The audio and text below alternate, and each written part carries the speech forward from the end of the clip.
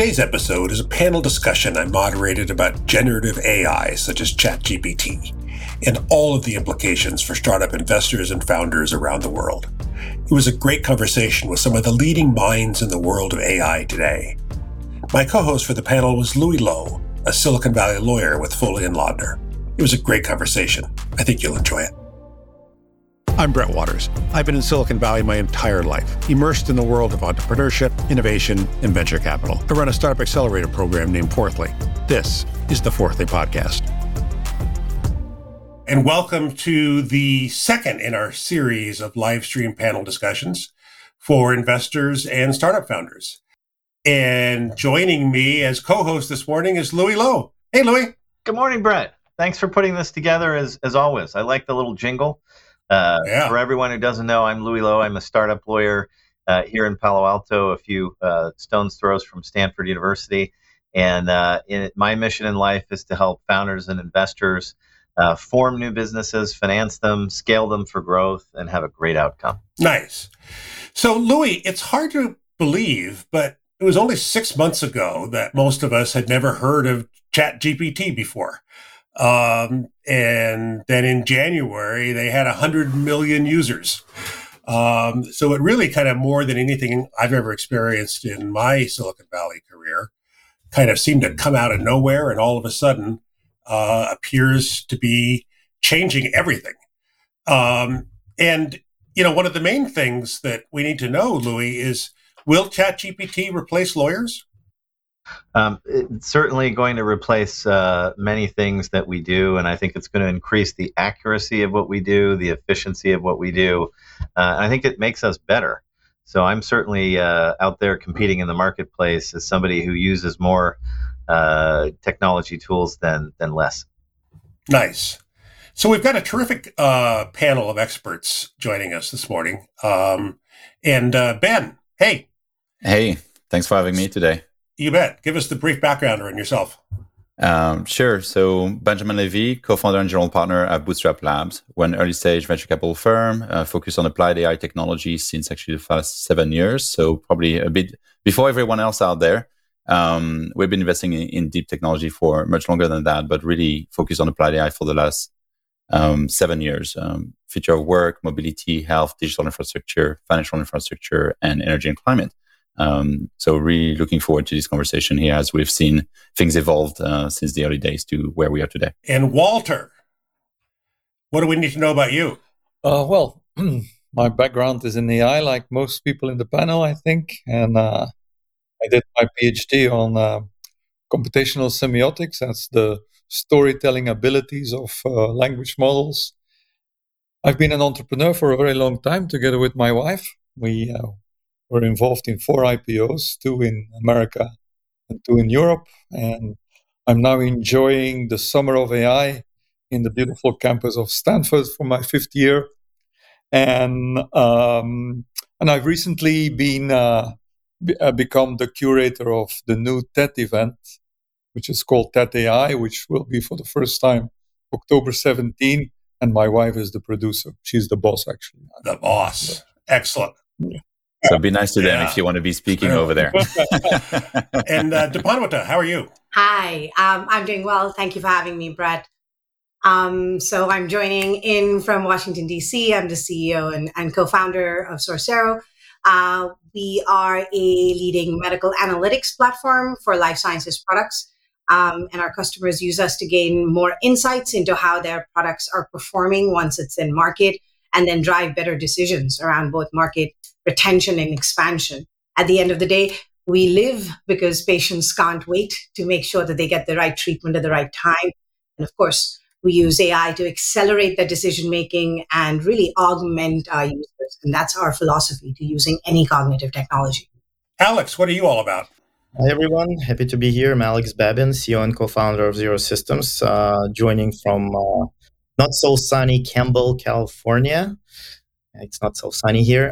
But Zero is orchestrating an operating system to build, run, and deploy generative AI applications for large enterprises. And we focus on knowledge workers like lawyers, accountants, consultants, financial specialists, and so on and so forth. Because we believe that As we're saying, AI will not replace people. It will replace people who are not using AI. And people should be focusing on doing what they're good at and what they like doing at the same time. And everything else should be delegated to AI. So that's what we do. Excellent. Ahmed. Hi. Thanks so much for having me. All right. My name is Ahmed Reza. I am the founder and CEO of Yobi. I've been in the AI space for a while, but not as decorated as some of the other wonderful folks on this call. We're working on building synthetic agents, basically started imagining what the future of business communications might look like a few years ago after Transformers are out and, attention's all you need. So the AI geeks got to work. It was really hard to explain to people what we did, but thanks to ChatGPT, now everybody's not breaking down our doors for synthetic agents and customer service, sales, and marketing. And Suman, can you hear us? Not yet. Well, let me tell you who Suman is, Brett. He, like Ben, is an investor who's solely focused on very early stage AI businesses, and he has a new fund that he's investing from, and is oftentimes the first check into a new business. And he's based here in the Silicon Valley and got a fantastic network of AI companies. And I look forward to his perspective on what the opportunities and challenges are, both for companies and investors in the market. Louis, I think you're hired after that. He's going to hire you for all these intros. Nice job, Louis. So Ben, you said something pretty interesting, which is you said that you feel like since ChatGPT became a household term, that it's easier to explain what your company does. Is that what you said? Not, but I'm happy to jump on this. Look, I think Walter, wrote the paper early on this, but it's kind of interesting, right? I built an AI company in 2000, and I would say some of the things we do today are not very different, but Gen AI is kind of, I like to call it a global consciousness moment, right? Nikolai, my co-founder, like to speak about another Sputnik moment.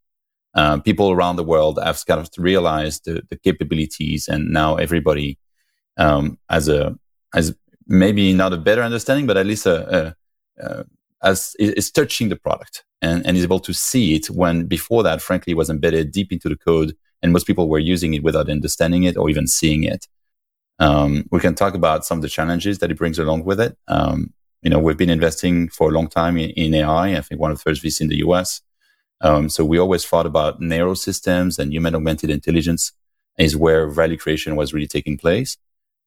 We've been investing in large language model type technologies for 7+ years. So not news to us. We've been having companies using this sort of platform for a little while.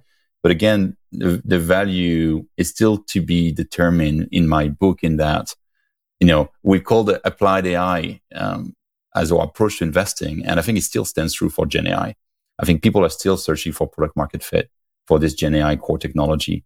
And I think the context in which you apply it will be fundamentally different. Health, as we just heard somebody mention, or sales and marketing.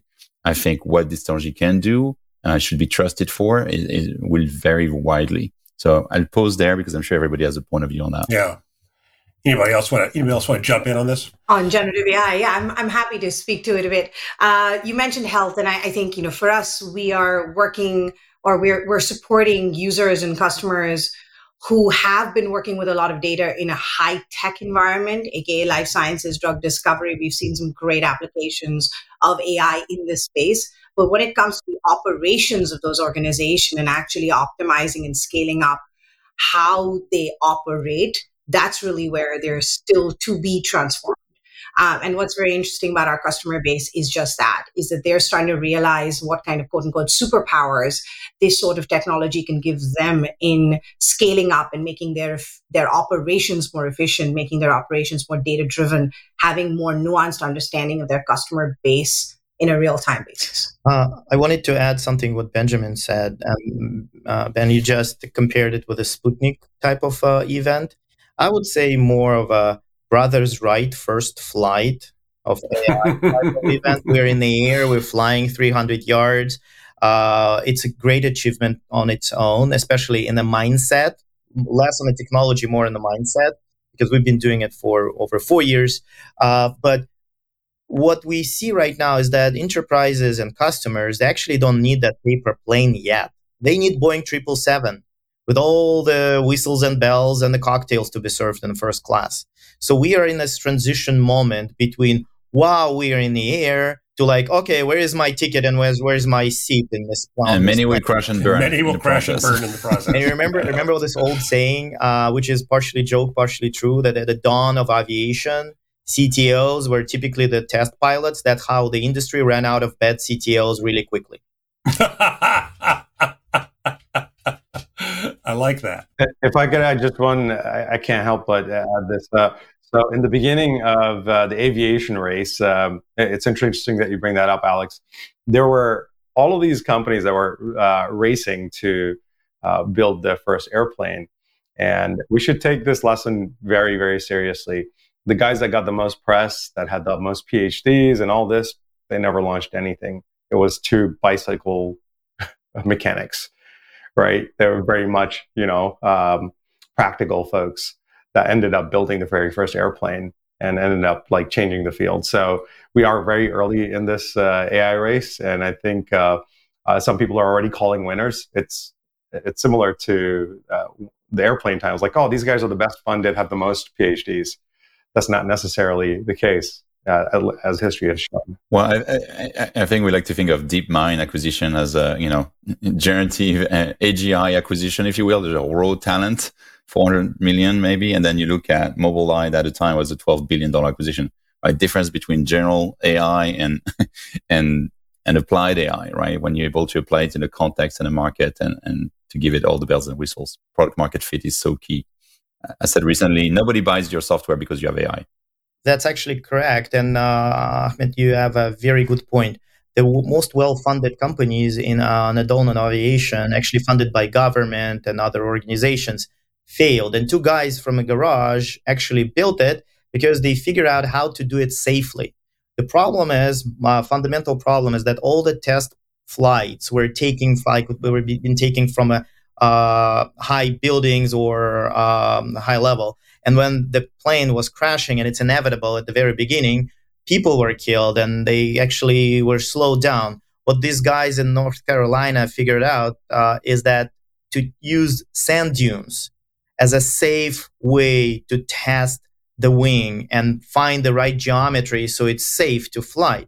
And they were iterating and iterating and iterating, and they were not putting the engine on the plane until they figure out how the wing should look like, geometry should look like.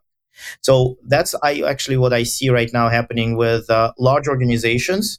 They're doing a great job on kind of sparking the whole thing, but also open source community. These guys are testing and testing until they put the engine on. So it's incredible to see those parallels between those two technologies. But I think the alignment of incentives and risk reward were also a lot closer back then. You fail, you die. I think here people can try a bunch of things and they don't really are the recipient of the byproducts of what they have created. You can literally run out of engineers. Well, we've got founders and investors from all over the world in the telling us where they're calling in from in the comment area. And one of the questions that I keep getting over and over, and that I have when I meet new founders in the business that I do, is how do you take an idea and turn it into the first dollar of revenue? Because I think that's challenge number one. Is it's not because there's technology that there's a product, and each of you founders has found a way to turn your technology into a product. And then I'm gonna follow up on that with how do you take it from the first dollar of revenue to the 10th dollar of revenue? And Alex, I think I'm going to start with you because your name starts with an A. Tell me about the first sale you had for Xero, and how you turned your technology into a product. It's a great question, Louis. And actually, it's been talked about many times. Never changed since then. It always starts with beachhead market, or the market, the small enough market you can win over, and then move to another market.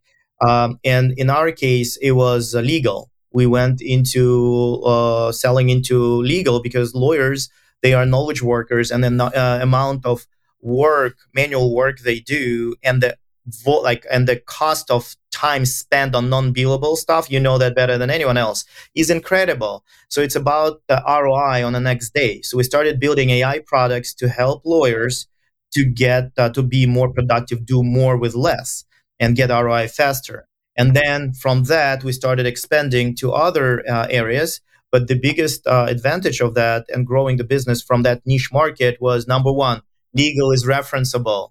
If it's good for Louis, it's good for everyone else in the top 100 of Fortune 100 companies, right? Because legal firms, they have security standards, they are risk averse, and if you can sell to legal, you can sell to anyone. So and of course the data, incredible amount of data to train AI on, and then move to another vertical. So I would say fundamentals never change. You start with a small market that can be referenceable to other verticals and expand and try to win it. Dee, tell us how you did it at Sourcero. Lots of things. I definitely echo many of the things that Alex said. But for us, the other driver was the kind of content our users use, technical, unstructured, medical, often in a regulated environment, did not lend itself well to some of the tech available before. So, as cognitive technology evolves unto itself, and particularly in our case, transformers were a big driver of why we chose to do what we do. We started addressing problems in life sciences. But I want to be very real. Our customers buy us because we supercharge their workflows. They're excited that there is AI under the hood, and they're excited about what AI can do for them. And certainly ChatGPT has brought more people to our door. It's, my commercial team tells me it's the best BD tool on earth. But once they're over that excitement of, oh my God, this could be cool, the question is, how do I use it? Where does it fit in my workflow? Is compliance going to kill me about it? So that's the many slips between cup and lip. And so we have been very, very, very, very focused on actually solving the business challenge and then choosing where to apply AI to generate our first dollar in the 8th and the 10th and so forth. But that's really the key, discover the business problem. Right. In my, it's one of the mantras that I preach to my Stanford students is, great startups begin with a problem worth solving. And right now, I think, generative AI is this cool thing that everybody's talking about. But, to what extent are entrepreneurs putting it to use on problems worth solving? So Steph was a little bit freaked out by all of your aviation crash metaphors. And I'm just glad I'm not getting on a flight this afternoon after all that discussion. But Steph asked the question about, when is it safe to fly AI? I actually know Steph. Thanks for the question, Steph. I think Steph should not be scared of flying AI right now. It's just about what plane you're boarding. So there are companies that have been doing AI long time before. I remember explaining to my clients what LLM is 2 years ago. Now everyone and their dog know what LLM is. But it actually about what under the hood, and literally the enterprise clients don't care if it's a black magic or AI. They just need ROI, and they need ROI as fast as possible, and also to be secure, dependable, scalable, and so on and so forth. So it's there are a lot of companies that are just wrappers around ChatGPT. I would say that type of thing is not very much scalable, and we'll see AI bicycles, AI sandwiches, AI everything. You know what we need, Alex? We need an AI juice machine that sits on your counter. I think there was one. They failed miserably. Was AI little juice out of it? Autopilot has been out there for a while. You've been flying with AI without looking at it or thinking about it, right? Exactly. I think it's already there. It's just not completely autonomous from takeoff and landing, but. So Orly asks kind of a related question, which is just differentiation. That suddenly everybody has AI in their tagline, right? So what is the differentiation? What makes one AI company more potentially successful than another?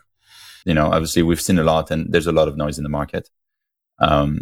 Look, like Alex said, if you are a wrapper around ChatGPT, that might become an issue. I mean, we're asking ourselves these questions, right? We think LLMs will be generalized and commoditized, and there are going to be a lot of different flavors out there. One of the big challenges we see right now with Gen AI is hallucination. So in context where hallucination is a fantastic thing, great. But if there are divergent models that will never converge and two people get different answers for same questions, I think we're a society built on truth or trying to, and that is a challenge. in the enterprise world for sure. If you're trying to create a new scenario for a movie, fantastic. If you're trying to create an original outreach for a prospect you don't know and you don't have too much to lose because your brand might be trash because you're saying the wrong type of email, that's okay. So it's empowering the small guys in ways that they are careless and carefree. But for the bigger guys, there's different challenges. I think, like we heard earlier, they're expecting a fully flown, fully secured solution. And most people don't have that. We have a company that has worked on that for years, and we believe they have a great solution for the enterprise using these sort of models. But different conversation. When it comes to differentiation, we always ask, what is the proprietary part of what you do? Do you have access to unique sets of data that others may not? Are you creating widgets that capture data that doesn't exist in the wild? Are you able to learn from these and create, vertical applications, often narrower systems that are extremely good and better than anything you can find off the shelves? And we've seen our startup time and time over again beating the big brands, in very narrow situations because they have not only this narrow focus, but also this ability to build a solution to the problem, not just models for the sake of models or technology for the sake of technology. And then we can talk about go-to-market. But since this is a panel that probably loves prediction, here's my first prediction. I'm saying we're going to see the first billion-dollar company with less than 10 employees in this decade.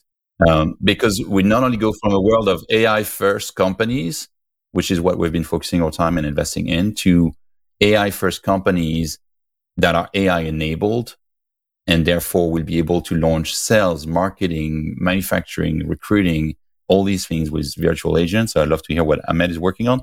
And that's scary and disruptive. Let's put it this way, but it's exciting too. Ahmed, you want to jump in? Yeah, certainly. I guess cat's out of the bag there. So I have a digital clone of myself that's interacting on social media on my behalf right now. There you go. Here, or I'm not joking. Talking to us right now. Yeah. So actually, we're working on meetings. We'll be able to do it very soon. So yeah, I figured, how do you make money? Build things that make money. Sales, marketing, and customer service, things that cost me a lot of money. So in my last company, I did sales myself. I basically made my millions using AI, right? And the first time I met Louis, I said, Louis, I'm a pretty crazy guy, right? I use machine learning to bootstrap a startup to millions in revenue, and I've never been able to figure out how to get a second salesperson to do what I do. I was the only salesperson, and being a computer geek, I'm not that great with people, so I was like, I wish I could just clone myself. And then I was like, maybe I can. So I have a deep fake of my voice, and we have this engine called the goal-oriented conversation engine that's able to be a better SDR than anything else I've seen. I'm overbooked. If you look at my social media, if you look at our inbound, we were at near zero revenue last year. And in less than 6 months, we've blown through our second million ARR. And it's insane. Like, just being in the driver's seat watching this thing, it's like, damn, this is real. Yeah. Ahmed, I have one question. Are we talking to the real person right now or a digital clone of you? Just reveal yourself, please. The clone gives much better answers. When you can create a deep fake that'll participate in live stream panel discussions, then we'll be impressed. So let me ask you guys a question. So one of the criticisms of large language models is that it's kind of a brute force guess the next word approach, right? So it's not super elegant. Is this? I guess I have two questions. One is that an accurate way to characterize it? And then second, kind of where do we go from here? Walter, do you want to take that? Well, so yes. I was just waiting until the NetJets commercial was finished.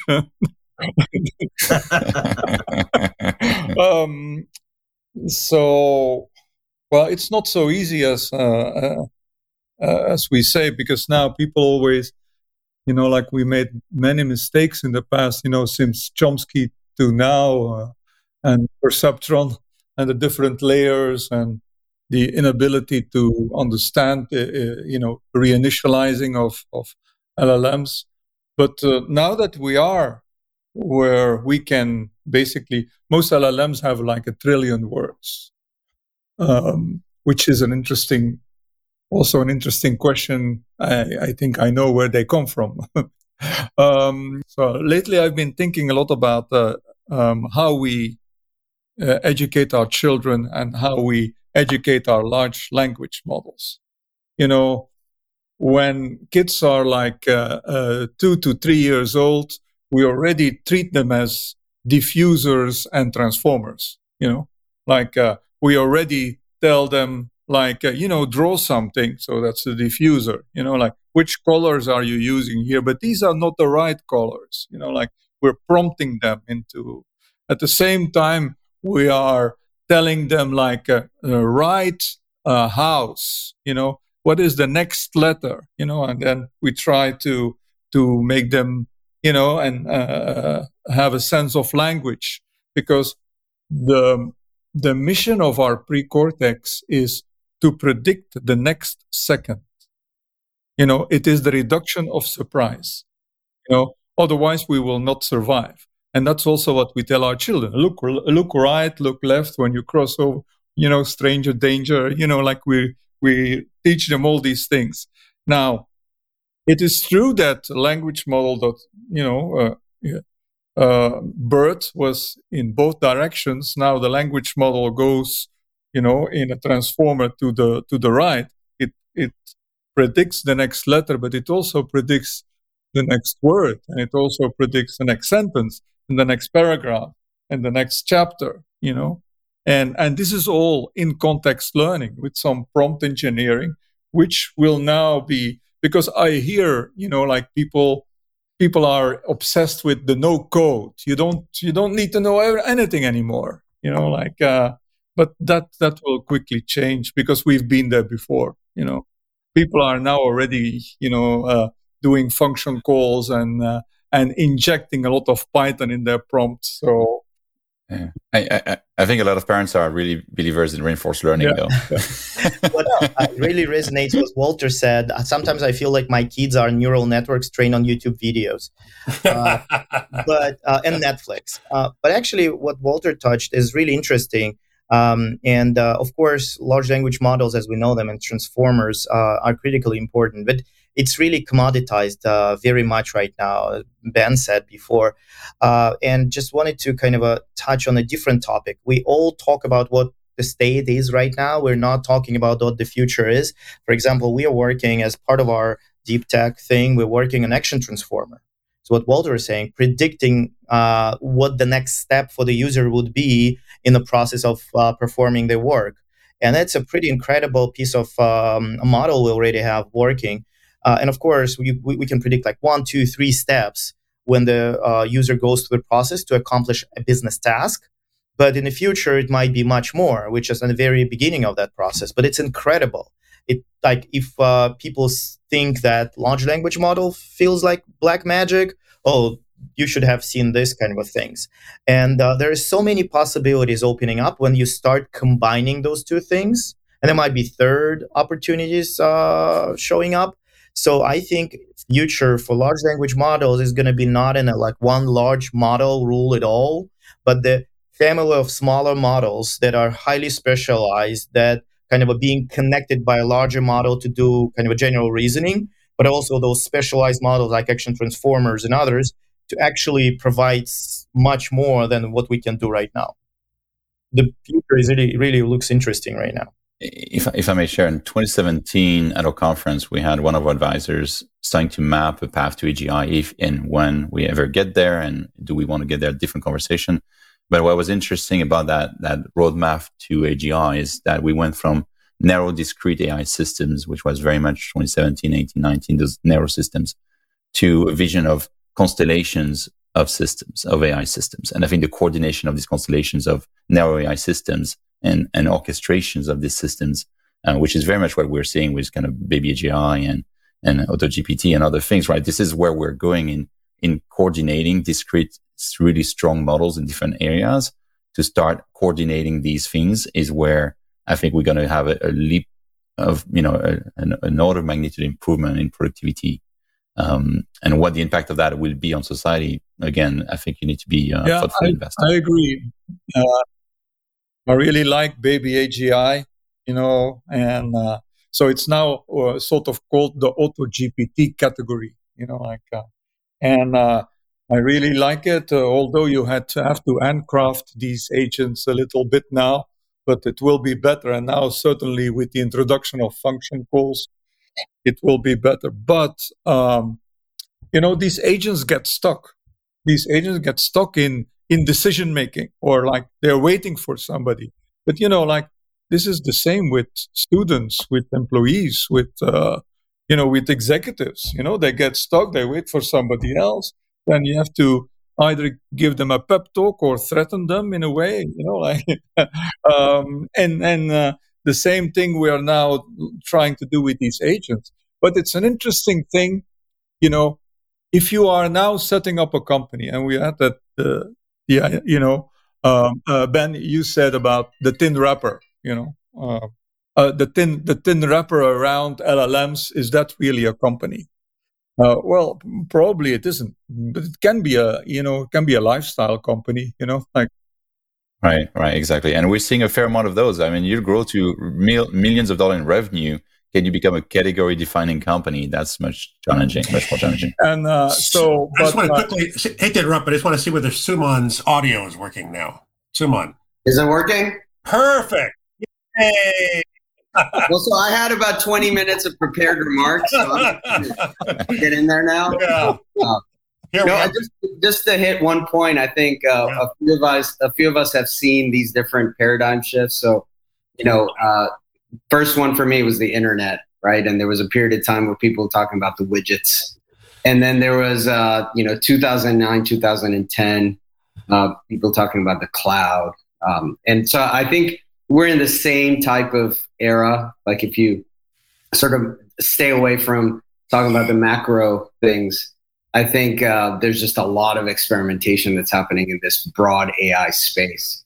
And so very kind of top down, trying to predict what's going to work, what's going to be safe, what's going to kind of be the killer app. It's really hard. And I think you need to have this portfolio approach where, through trial and error, you're fortunate to stumble into companies like Xero, right? Or Sorcero. And there's just, a couple of anecdotes. I think Alex had a social media post where he had this like runaway suitcase. It was like an AI suitcase. And it was like runaway and like, and it's very true. It's I think through trial and error, we're going to find these like edge use cases where things don't work, but we are focusing on the ones that do work. And when these, we discover these AI white spaces and we find these companies that are creating products that do work, I think the upside is so tremendous. And I think that's the excitement, that's the enthusiasm that I think people are feeling. So I think, anyway, so that's a bit of an anecdote on how I look at kind of the space right now and where we are and how a lot of the companies that we're seeing fit in. Actually, worth unfolding, Suman. You mentioned something that is anecdote, but actually true story, number one. And second, it's a whole topic to unfold. So you mentioned this suitcase with AI technology and the tracker that the person who was in the airport wanted to be in a luggage, and they forgot to load it into the airplane. So the guy who got into the airplane and the airplane was taking off, and the suitcase was trained to actually avoid obstacles. So it found its way to the tarmac. And as a video of the suitcase chasing the airplane. And that is funny, but actually it creates a lot of problems because that's potentially a situation where it can have a collision with the airplane or whatever. So AI is at the stage where those safeguards and guardrails and everything should be in place, because as many people say, it's like putting the nuclear reactor in the middle of the city, pushing the button to see if it works. It might be, but what if it doesn't? So Walter brought up example of baby AGI. How about Chaos GPT?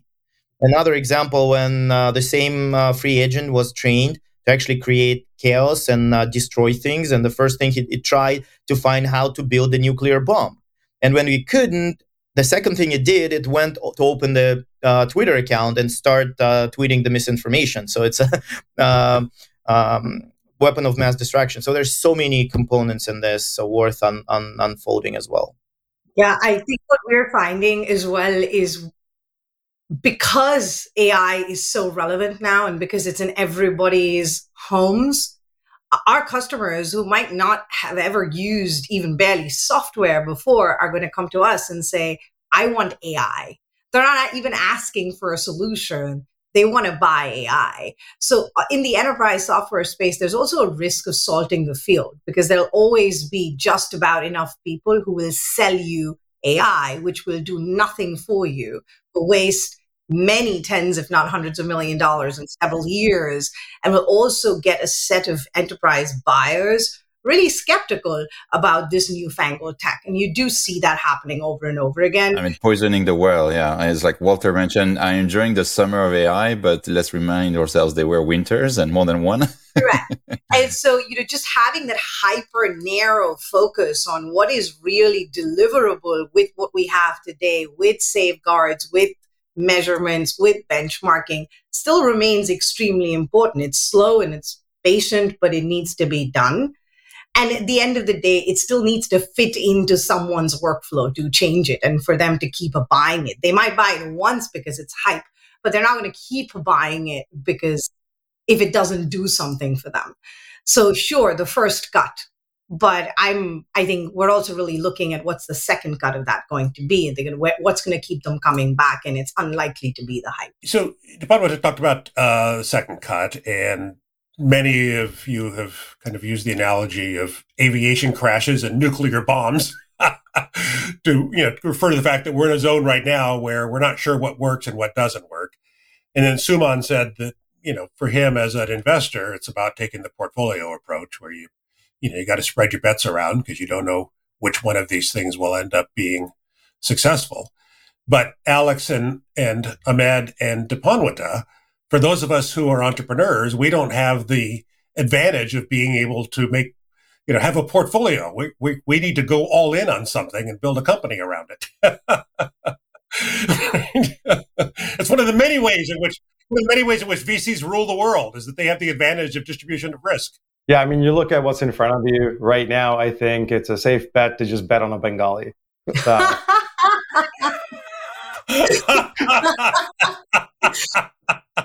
I'm not going to say no. All right. Suman and I talked before. There's the investment thesis. I just realized there's 3 Bengalis on NAI here. Imad Mushtaq, who's also Bengali, as Tivoli Diffusion. I was like, wow. So I've been talking to more folks. Like that Bengali, man. And this, for me, honestly, from a human perspective, my mom has never known what I do. For all she knows, like I'm in the mob or something. She just goes, "What do you do? There's no buildings with your name on it, and you're not a doctor, so you're obviously not successful." So this was the first time she understood what I was doing, because it speaks Bangla. And I had a long conversation with my mom and with certain aunties.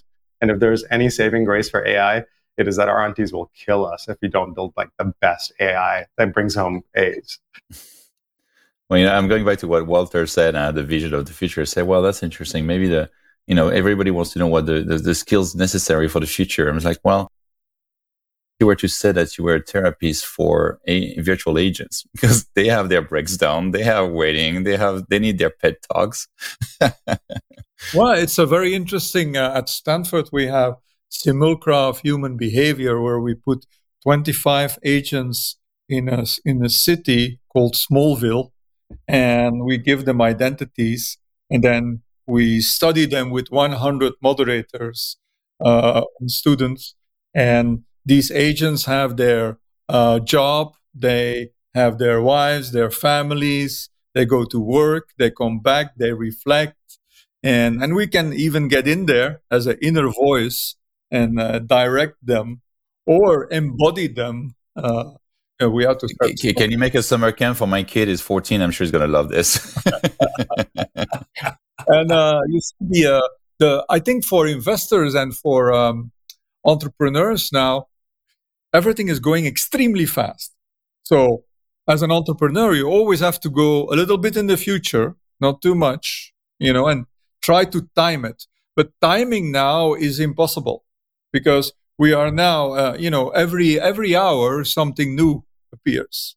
So what can you do so that you can set up a company that is future powerful, but that now also survives, without being taken over as a sort of a feature inside OpenAI, So I think that, and that's why I like Baby AGI, because most CEOs, and I do, I talk to quite a number of boards now. For the first 20 minutes of every board meeting is now AI, and so they, and let's take a smaller public company, 2,000 people. Well, the CEOs probably now have already found out that they should have 10 teams of 4 people and fire all the rest, because and refactor their complete thinking and rethink. Like David Deutsch said, every point is now a boundary point. Like the frontier is everywhere in that company. So like what you have to do, I think, is the following.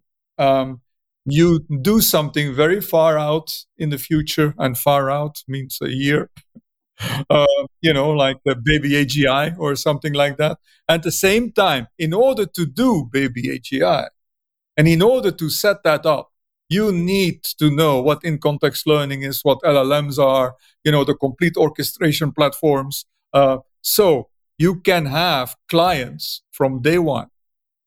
Because I believe that nowadays, if you are working in AI and you don't have a client, and a client means a paying person, not if you have a client, and that makes you progress so much. First of all, like you have a delivery to do, you talk about that client and you learn from it, you keep the code base, you build on the code base, and so you orchestrate your code base because you are going for Baby AGI. So I think it's now bootstrapping is, because the AIs are there and we can generate other agents then to do stuff and kick them in their ass when they are stuck.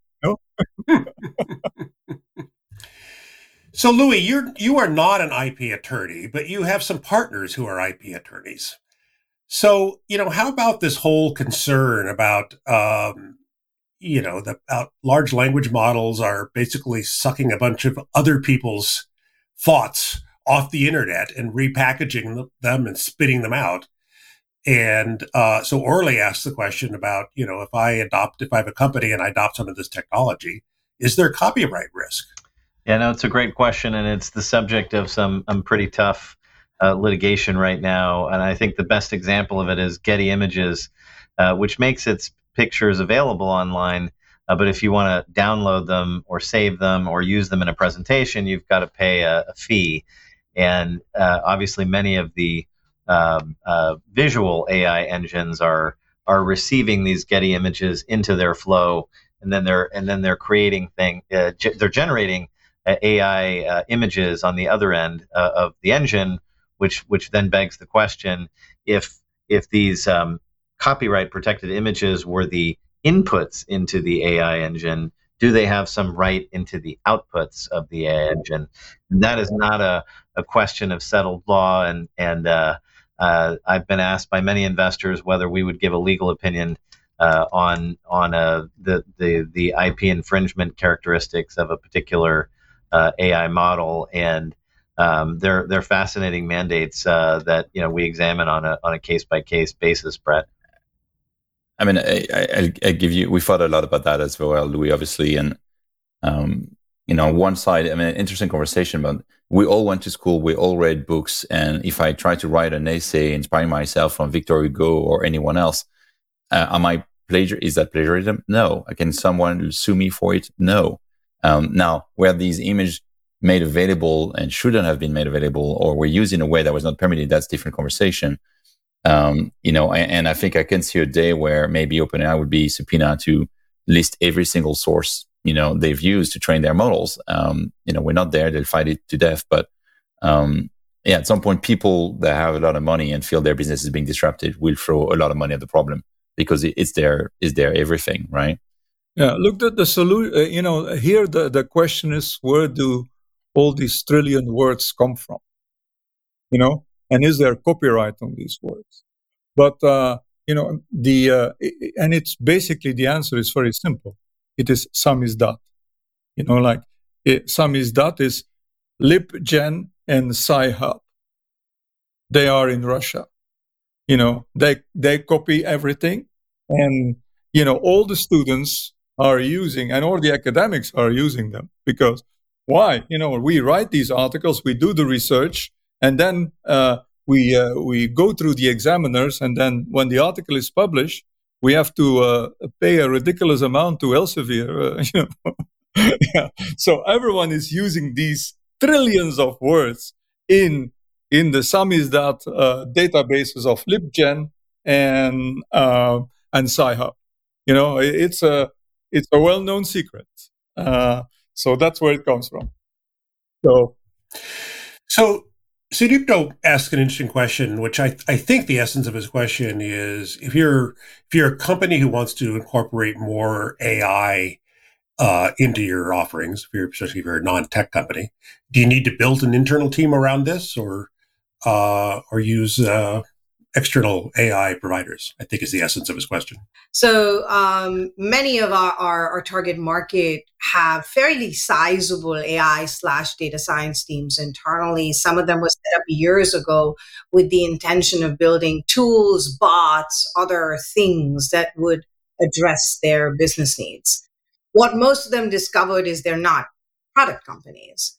So yes, certainly, every once in a while, there's a vaguely usable model, there's a chatbot that does a thing, but it definitely does not map to the amount of investment and the pace of development even a tiny little software company could come up with, because they are a product company, right? So that is certainly becoming a realization in the market. I would say what we talk to our customers about is you should have folks on your side who understand technology and who have the ability to evaluate and frankly ask the right questions, whether it's security, usability, ROI question, but maybe not try and make the build decision for most things. There needs to be a marriage of technical understanding with business need understanding on the buying side. But we generally see that if somebody thinks that they're going to build their own LLM, and actually a potential customer told us that we're thinking about building our own LLM. We barely knew how to respond to that. We generally say, no, actually use the product. Like Walter, we spend some time obviously in advising boards and talking to very large corporations about what's happening in the marketplace and with AI.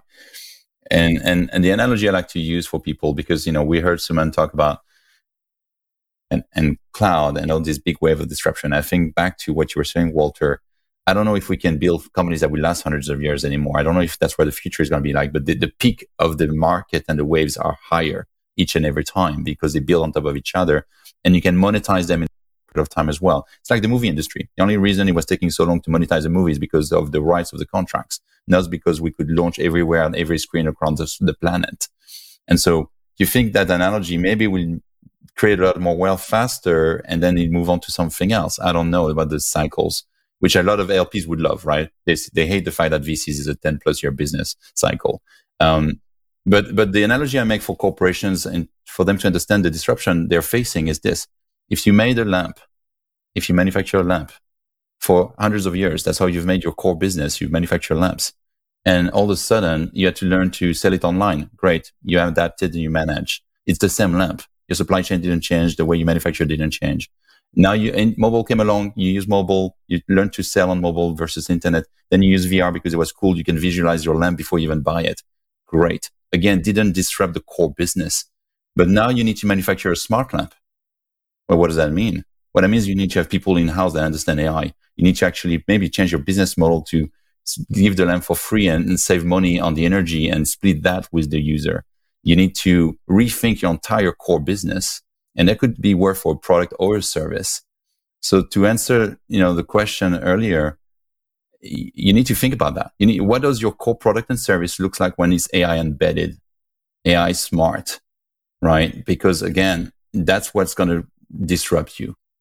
right? And that takes in-house capability as well as adopting innovation faster for everything else that's not core to what you do.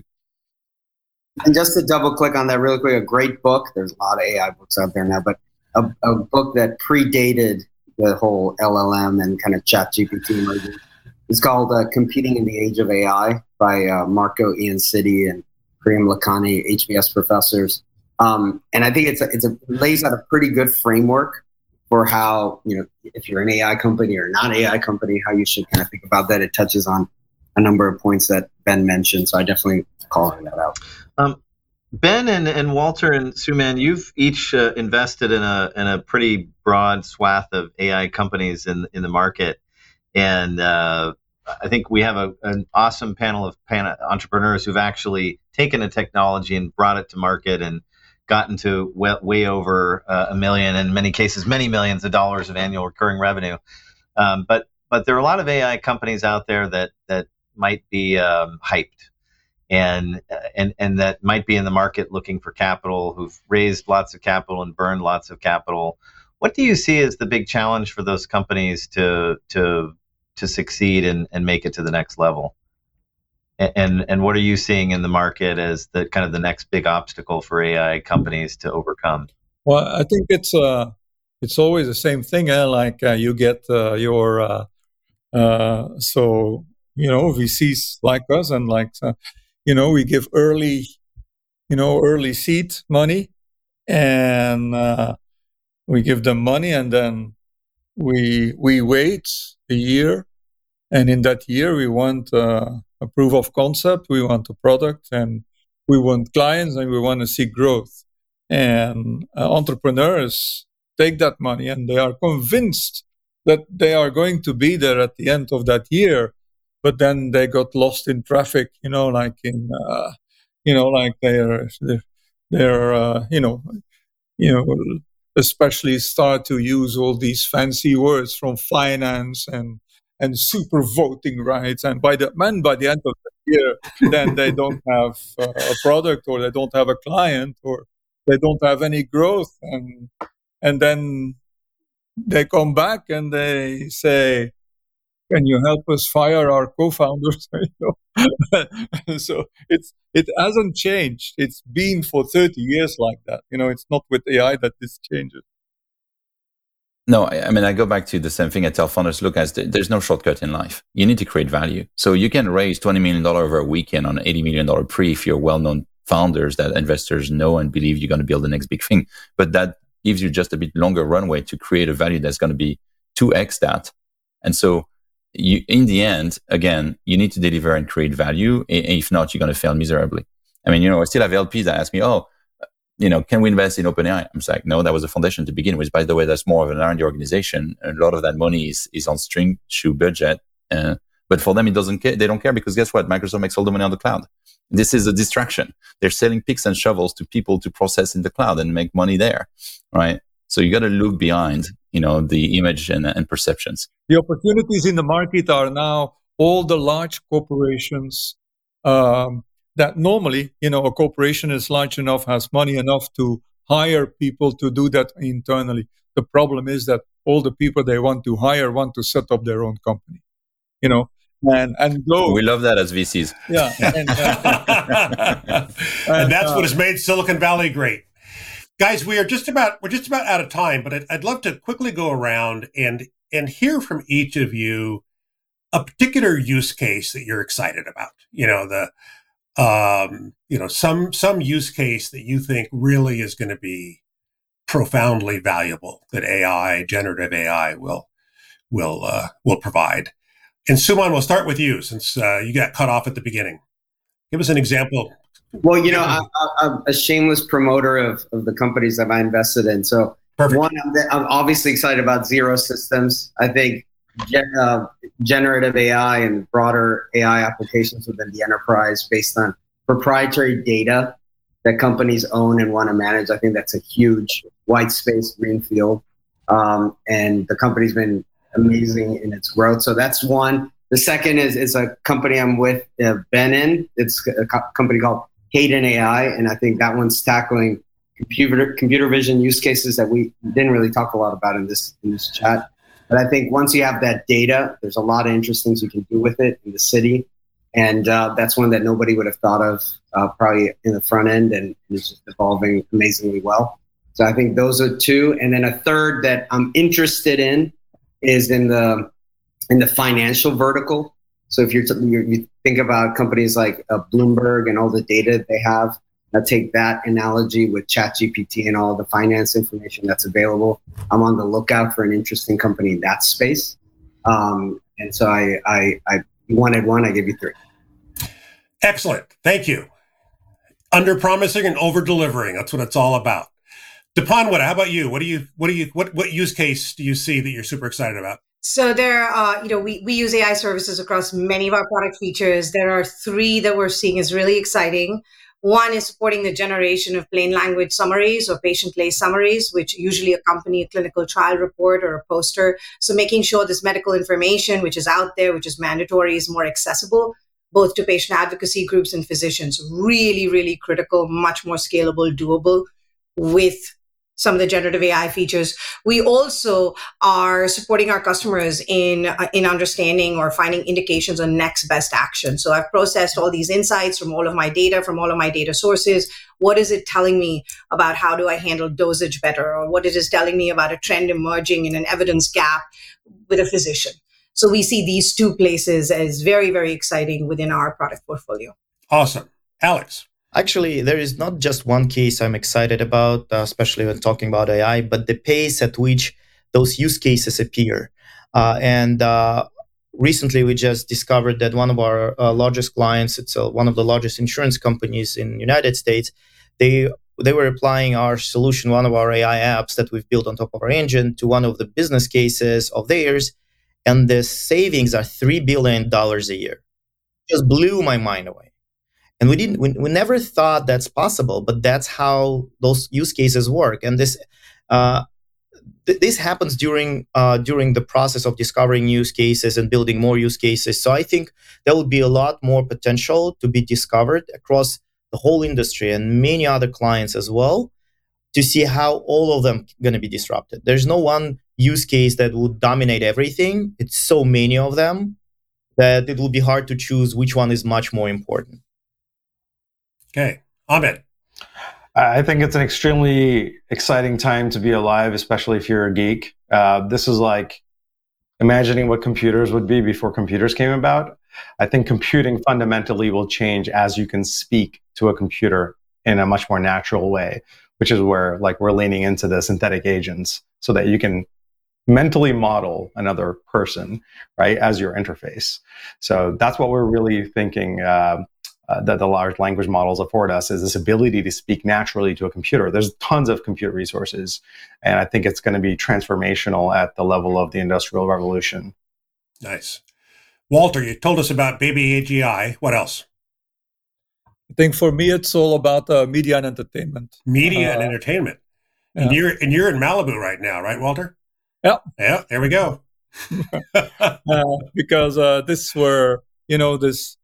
I'm not talking about the zip code, but in Hollywood, in the sense that media and entertainment industry is still an industry where people do business by phone, they text and they send you DocuSign. There is no real computer science optimization there. So think about scouting. Think about scouting for locations. Think about props. This can all be software.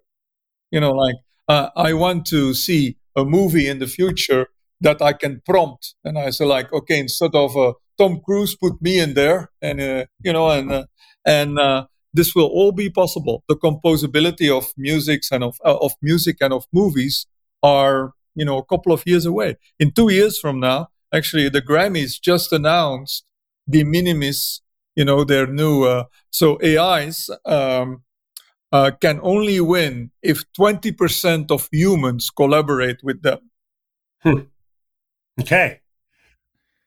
It's a Ready Player One. Here we come. All right, Benjamin, you get the last word on this.